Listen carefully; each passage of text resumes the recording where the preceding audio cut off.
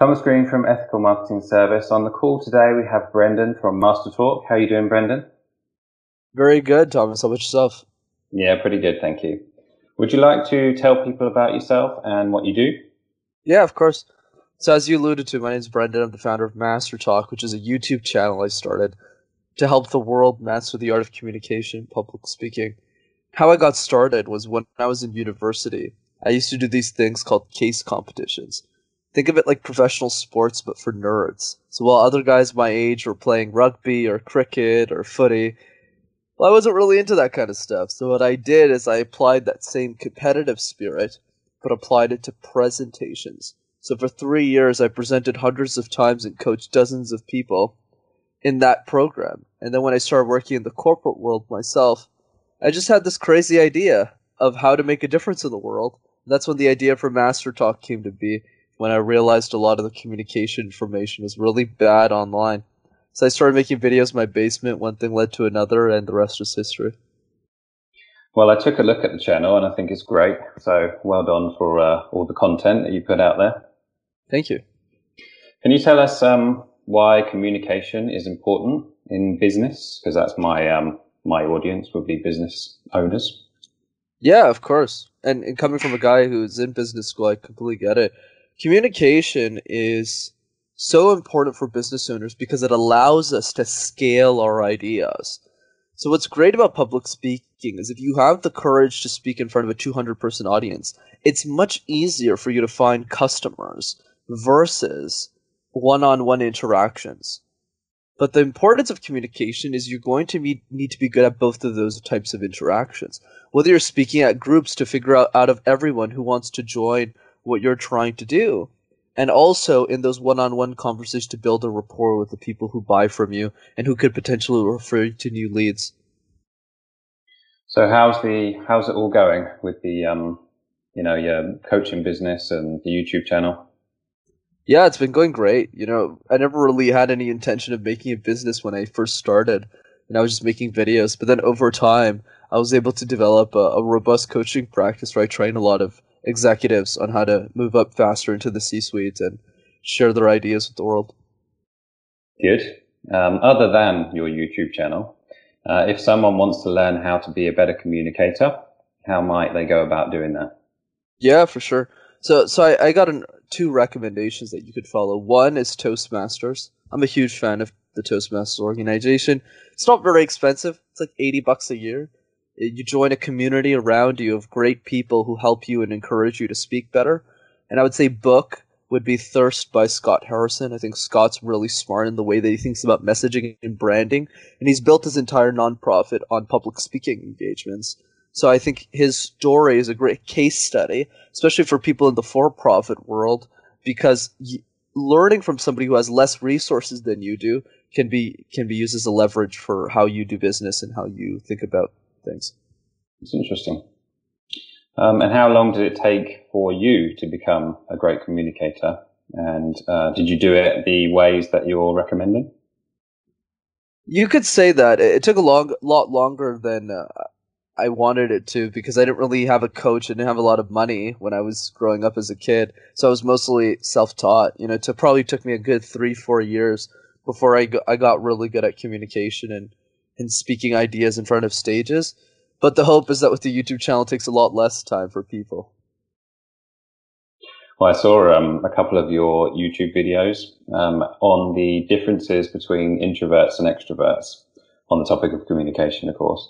Would you mind going into that a little bit? Because, yeah, I am a self-professed introvert. So, from a selfish perspective, I like this question. Yeah, of course. So the big difference between extroverts and introverts is not really in terms of their personality, but rather the energy that they show up with. So let's say an extrovert, the way that they manifest is just different energetically. So they might talk a bit more, they might engage a bit more, they might go to more public events, versus an introvert is still same energy, just manifested in a different way. They'll spend more time at home, they'll read bit more books, etc. But what we need to understand from a communication perspective, Thomas, is that both of these sides, since we all lie on the spectrum at the end of the day, we can learn from each other. So let's say you take an introvert. A lot of people think that introverts are bad speakers. Not true. They have a lot of key advantages that extroverts can learn from. So there's a couple I can talk about right now. Listening, right? Introverts are much better at listening, hence why extroverts like me make great guests because we're always talking all the time. So it's much easier for someone like you to tailor your presentation to what your audience needs. Number two is the idea, the pause, the silence, the power of the pause. So when you're pausing in a presentation, it's a lot easier for an introvert to grasp that when you pause to emphasize key messages in your pitch, because you spend an average of more time in silence. So when you're learning how to pause effectively, it's easier for you to grasp. It's Brendan, I already know that. Whereas an extrovert, it's very difficult. It took me a long time to master pauses. Because when we pause, like me, I get very worried. I was like, why is there a space in the conversation? I need to fill it. So it's challenging. And then the third thing is that introverts are a lot less polarizing as speakers. I mean, since you're a marketing podcast, this would be a great example. Let's say you compare Gary Vaynerchuk with Seth Godin. So Gary's the type of guy that you either really like or you really don't. Right? So I'm a huge Gary Vee fan. But then you have other types of people who really don't like him. Right? You're on one side. You're never in the middle with this guy. But nobody says bad things about Seth Godin, though. Nobody goes to a presentation and goes, you know, this Seth Godin guy, I really don't like him. It just doesn't happen. They're both marketing experts, for those who don't know who are listening. But that's really the point I'm driving, is if you're an introverted speaker, you're a lot less polarizing, which means you'll attract a lot more people towards your message. So the message to this entire spiel is that the key is not just to figure out which one of the two you are, but your willingness to learn from the other. So if you're the extrovert, like me, are you trying to learn how to pause more effectively, how to listen more effectively, and how to be a bit less polarizing? And if you're an introvert, are you trying to take more risk? Are you trying to practice your vocal projections and your facial expressions? Great answer.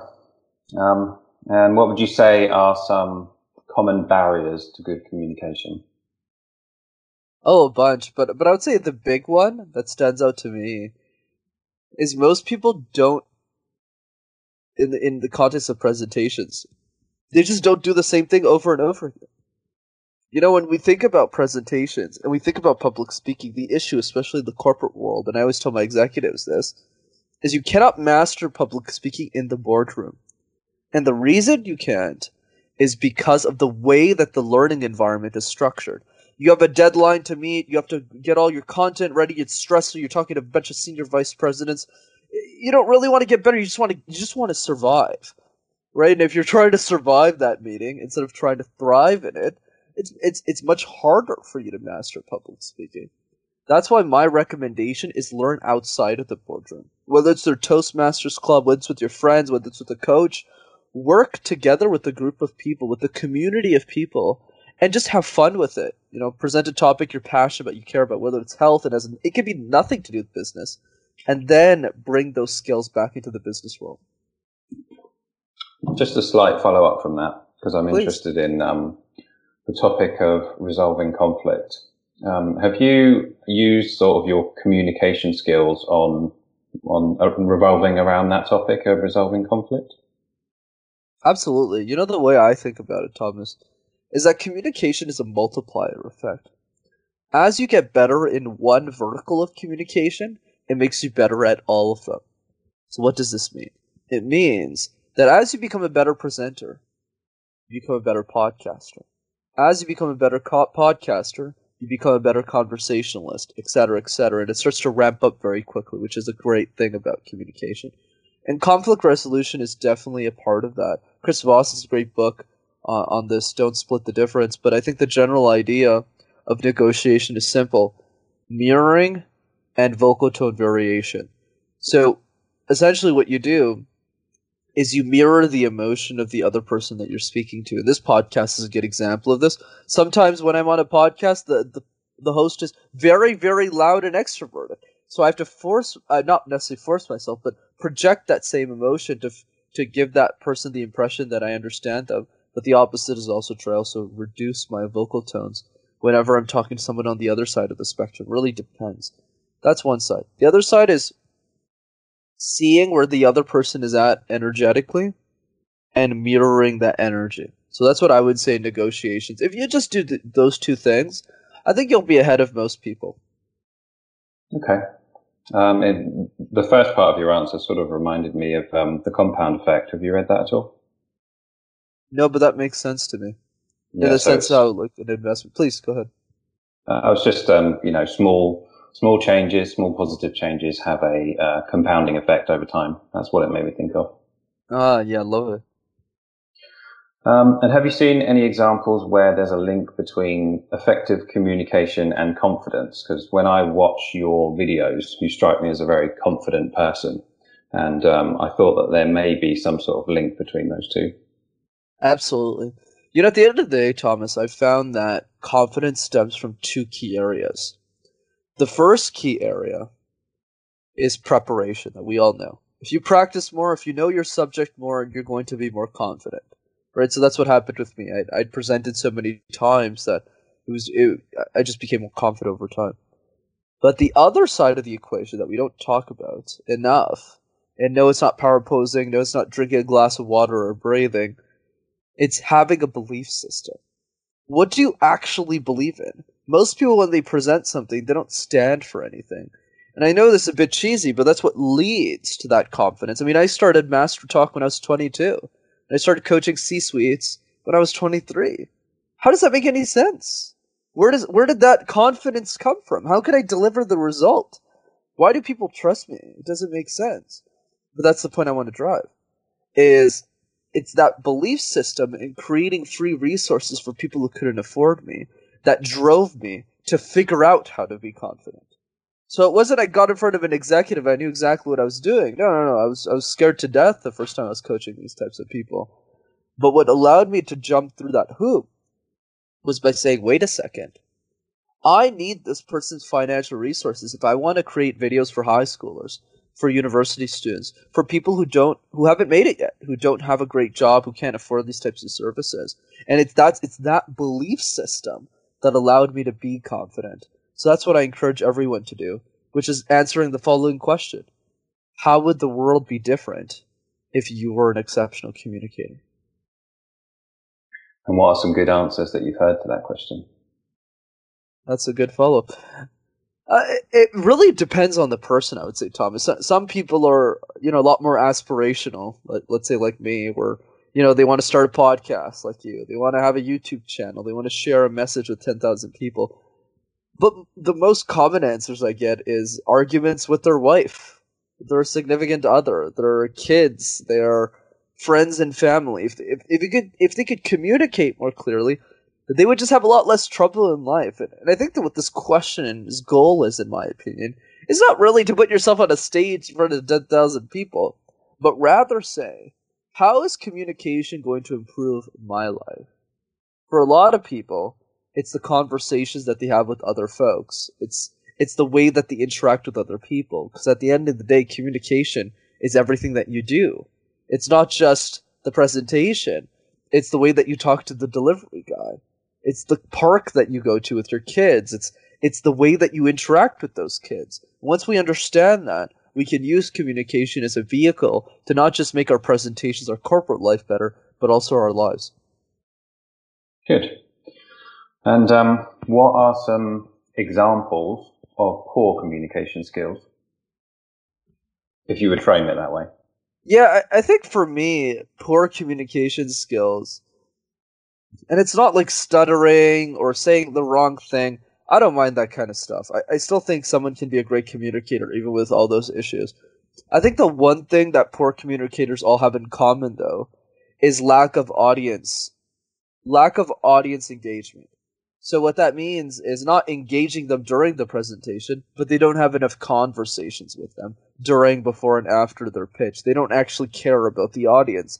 They're not tailoring their message to them. And we see this all the time, in conversation where people are just blabbing, but not really saying, hey, do you actually understand what I'm saying? Or, they give a presentation without talking to a single person in their audience to see if they even want their topic. That's the most common issue, is that most people aren't putting enough effort to understand who they're speaking to. And that's true with any relationship. I think it was Earl Nightingale who said that a good conversation is like a tennis match where you're hitting it back and forth, hitting the ball back and forth. And a bad conversation is like the guy who's a golfer who just continually hits his own ball. I kind of like that analogy. I love that too. That's great. And on the topic of audiences and where you might find them, how might someone be an effective communicator using tools like social media? Yeah, I think for me, the biggest way that we can use social media as a tool is to connect with the people that we're most interested to talk to. You know, what's fascinating about social is it's a lot easier for us to find our tribes in a way that was much harder before and keep those contacts. So a good example I can use is I go to a lot of personal development conferences to meet a lot of great people, to meet people who are like-minded, purpose-driven. And what social media allows me to do is it allows me to keep in touch with all of those individuals that I meet. So that way I have a robust network. And it's a lot more fun trying to communicate and practice my conversation skills with people I actually like talking to versus the people I don't. So that's the way I see it as a tool. And of course, there's other ways like presenting on camera, but that's the big one. Well, it gets a lot of flack for people not properly communicating with each other. So, what do you think about that topic? Like having trouble communicating with each other. I think for me, the bigger issue that most people don't talk about, Thomas, is are you even talking to someone you want to talk to? So I get it, right? In the corporate world, you have to have conversations with people that you might not necessarily like because you have to move a goal forward, and that's just how being a job works. But my philosophy has always been, if you have social anxiety, the worst way to practice it, to get rid of it, is to talk to somebody that you don't even like to talk to. That's why my recommendation is saying, look into your interests, look into your passions outside of work, and find meetups, events, social gatherings of people that you personally find interesting, because those people are likely to find you interesting as well. And if you do that, it'll be much easier for you to practice your social skills, have a lot less social anxiety, and then bring those skills back into the boardroom. Okay. It sort of reminds me of, taking an issue that you sort of disagree with, and say taking the other side of an argument and in sort of like a debate class environment, and talking to someone as though you believe that thing, to expose yourself to other people. Was that somewhere related to what you were saying? Yeah, absolutely. I definitely think there's a part of this idea of filtration where you talk to a lot of people, you figure out who you like the most, and you have deep, meaningful conversations with those people, which allows you to practice a lot more. And then as you get better, you start to enjoy these conversations and see the direct benefits to your life, then you could start having conversations with people you wouldn't necessarily talk to. That's kind of a smooth transition, I would think of. You touched on it a little bit, but what would you say is the importance of non-verbal communication? Yeah, I think my perspective on this one, Thomas, is definitely there's a lot of things that we can do from a non-verbal perspective, but most people already do those things pretty well. Whether it's looking people in the eyes, um, you know, keeping our attention on the other person, that's fine.